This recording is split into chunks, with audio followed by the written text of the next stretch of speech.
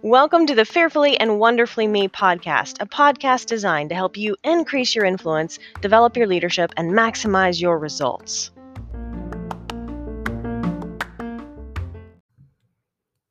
Hello, everyone. Welcome to today's episode on Leadership Gems for Women. We're talking all about passion today. And I get a little fired up when I talk about this because I look around and so many people don't have passion for what they're doing. They don't have passion in their lives. And let me tell you, very successful women who achieve great things have passion. They make things happen, and you cannot achieve something extraordinary without passion, because passion is the spark, right, that ignites your soul and gives you energy long beyond the point where you would otherwise quit. You can't buy passion. It's priceless. And leaders who are passionate inspire others to work harder and to dream bigger and reach their own potential, because people want to follow a passionate leader who cares about what they're doing and why they're doing it. You can think of some leaders throughout history. Let's just pick one, for example, Martin Luther King Jr. Can you imagine the difference in what he did and what he was able to accomplish, and so many people that he was able to inspire through his actions, even as a pacifist, as nonviolence, was one of the things that he really held firm, and in trying to go about social change in a nonviolent way. But can you imagine the difference between what he was able to accomplish versus what he would not have been able to accomplish if he didn't have passion for what he was doing, right? Let me tell you, you have to have passion to do what he did, because he paid such a heavy personal price for what he was doing, for what he was standing up for and believing in, right? If he didn't have passion, he wouldn't have been willing to make the sacrifice to pay that personal price. Mother Teresa is someone else that really comes to mind when I think of passion, because she had so much passion for the work that she felt called to do. And I read one of the books, not necessarily written by her, but it was a collection of her letters and some of her journaling and things like that. So you really kind of got an inside perspective through her letters and correspondence. And, she would write over and over. First of all, something I didn't know until I read the book is it took years, literally years. I think it was almost 10 years before Mother Teresa was granted permission to go and do the ministry work that she wanted to do in Calcutta. And she felt called to do it. She felt led to do it. But because she was, in the hierarchy and the structure of the convent and under the authority of um, her leaders, her religious leaders, then she had to have permission to do what she wanted to do. And so she would write and entreat, and she would talk about the need and talk about how much she felt God was calling her to do this work, and the need that she saw that she could fulfill. And and she would get rejected, and they would say not now, or they'd say not the right time, or you're not the right person, or sometimes they just didn't answer. And so she would write again, and she would write again. And this went on for years, where she was basically just presenting her case over and over and over. She had that much passion that she just wasn't going to quit until she got a yes. And you don't find that level of perseverance if you don't have passion for what you're doing. Right? If she hadn't been passionate about it, she'd gotten the first or the second rejection and been like, "Well, I'll just, carry out a ministry right here where I'm placed." And there's nothing wrong with that. But my point here is nobody accomplishes the extraordinary unless they have passion for what they're doing. So it was a neat book to read, just to kind of to see that and to learn that. I had not known that until I read the book. But finally she gets granted permission, and she gathers up some of the stuff that she needs, and she moves into just this terrible section where of the city where she's going to be carrying out her ministry. And when you read about the challenges that she encountered, this was not easy work.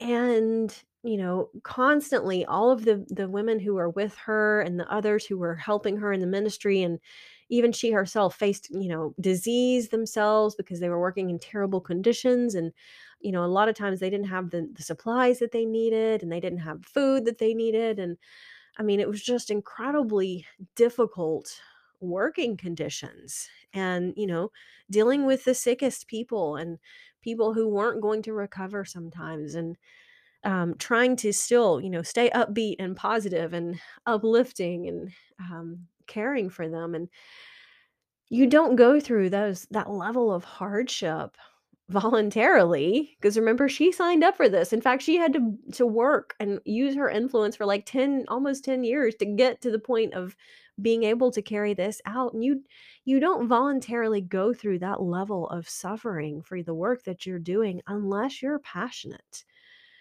And there again, people want to follow a passionate leader. You think of how many people she has inspired through to follow in her footsteps just because of the passion she had for what she was doing.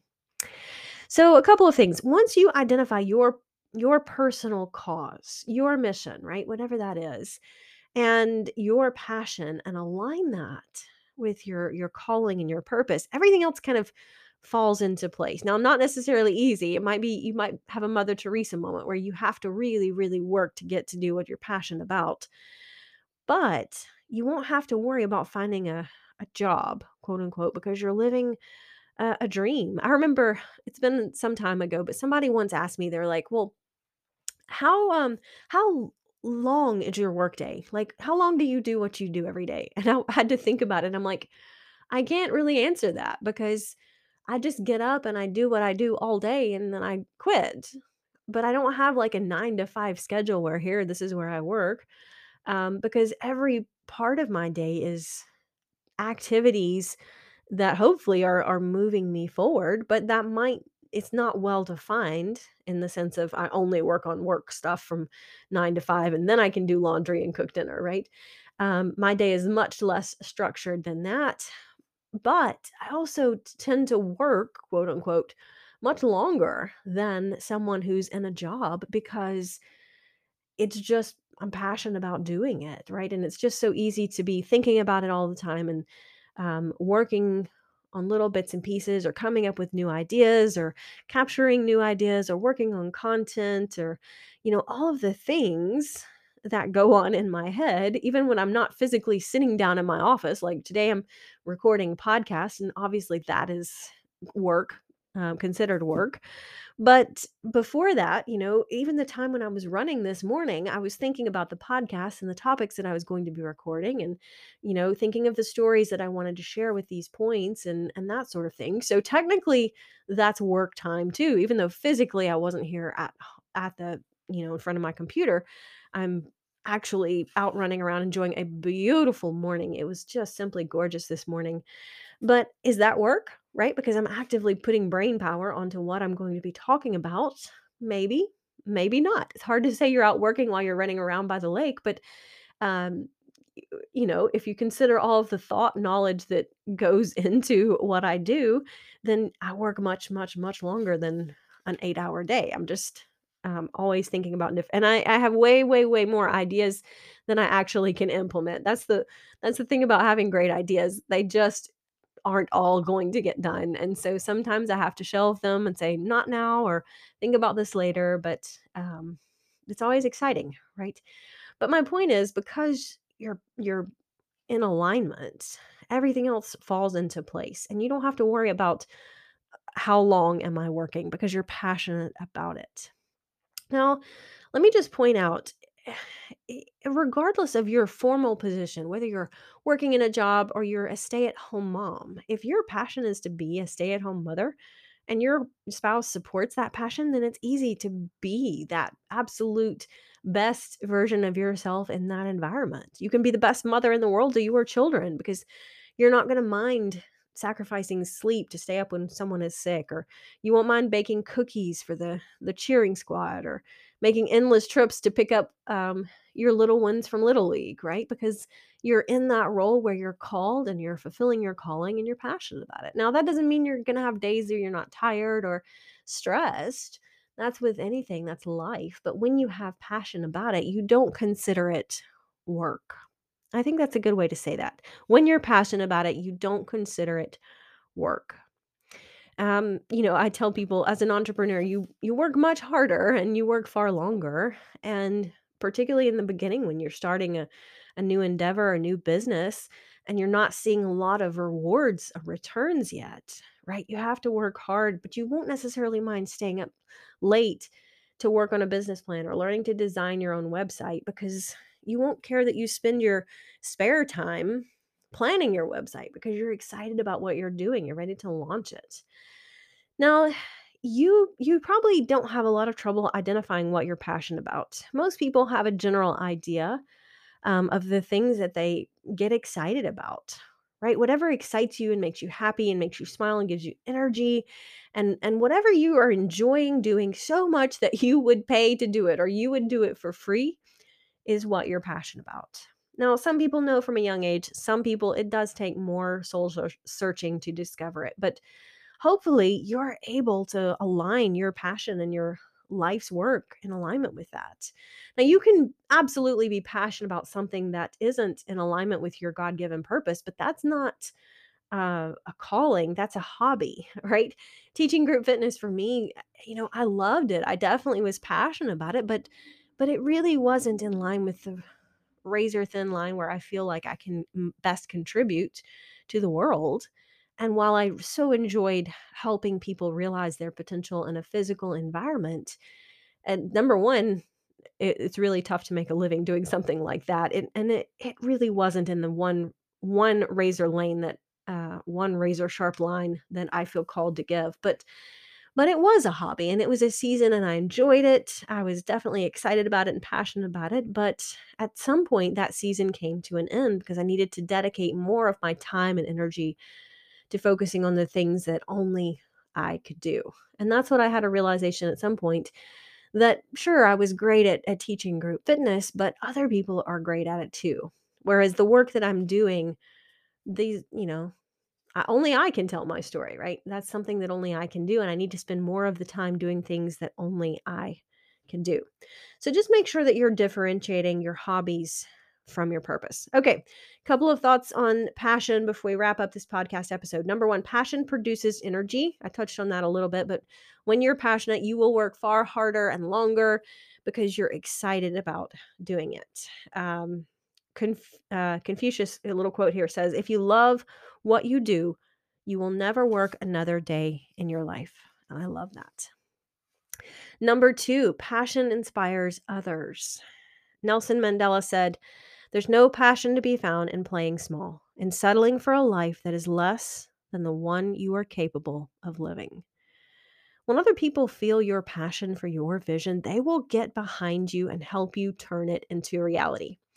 One of the things that I so enjoy doing is volunteering with a nonprofit here in the Atlanta area that um, provides programs and services to survivors of human trafficking.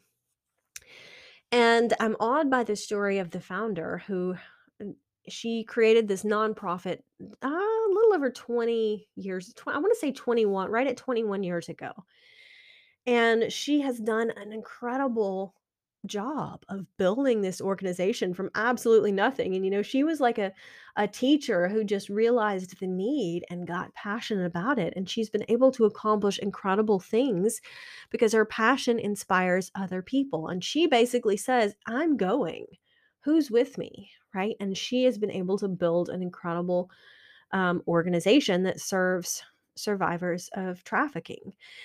And her passion is incredible. She is just it's contagious, right? Passion is contagious. It excites other people, it attracts other people because they feel that vision. And so many people settle in life. It's just sad. And those who don't settle for average or routine or comfortable have the fire and the enthusiasm and the joy in their lives, and other people like that. It inspires them. And number three, passion unleashes potential. According to Jean de La Fontaine, man is so made that whenever anything fires his soul, impossibilities vanish. And when you're passionate about what you're doing, you're far more likely to be successful because you see the roadblocks as simply roadblocks and not you know, road closed. You just look for the detour because you're passionate about it. You're not going to let other things get in your way. You're just going to figure out how to go over them or around them or through them if that's what you have to do. But that's what passion will allow you to do. Passion enables you to say no to the good so you can say yes to the great. Because passionate women don't settle for average or routine or comfortable. They're looking for the fire, the enthusiasm, because that's where life becomes rewarding. Until next time.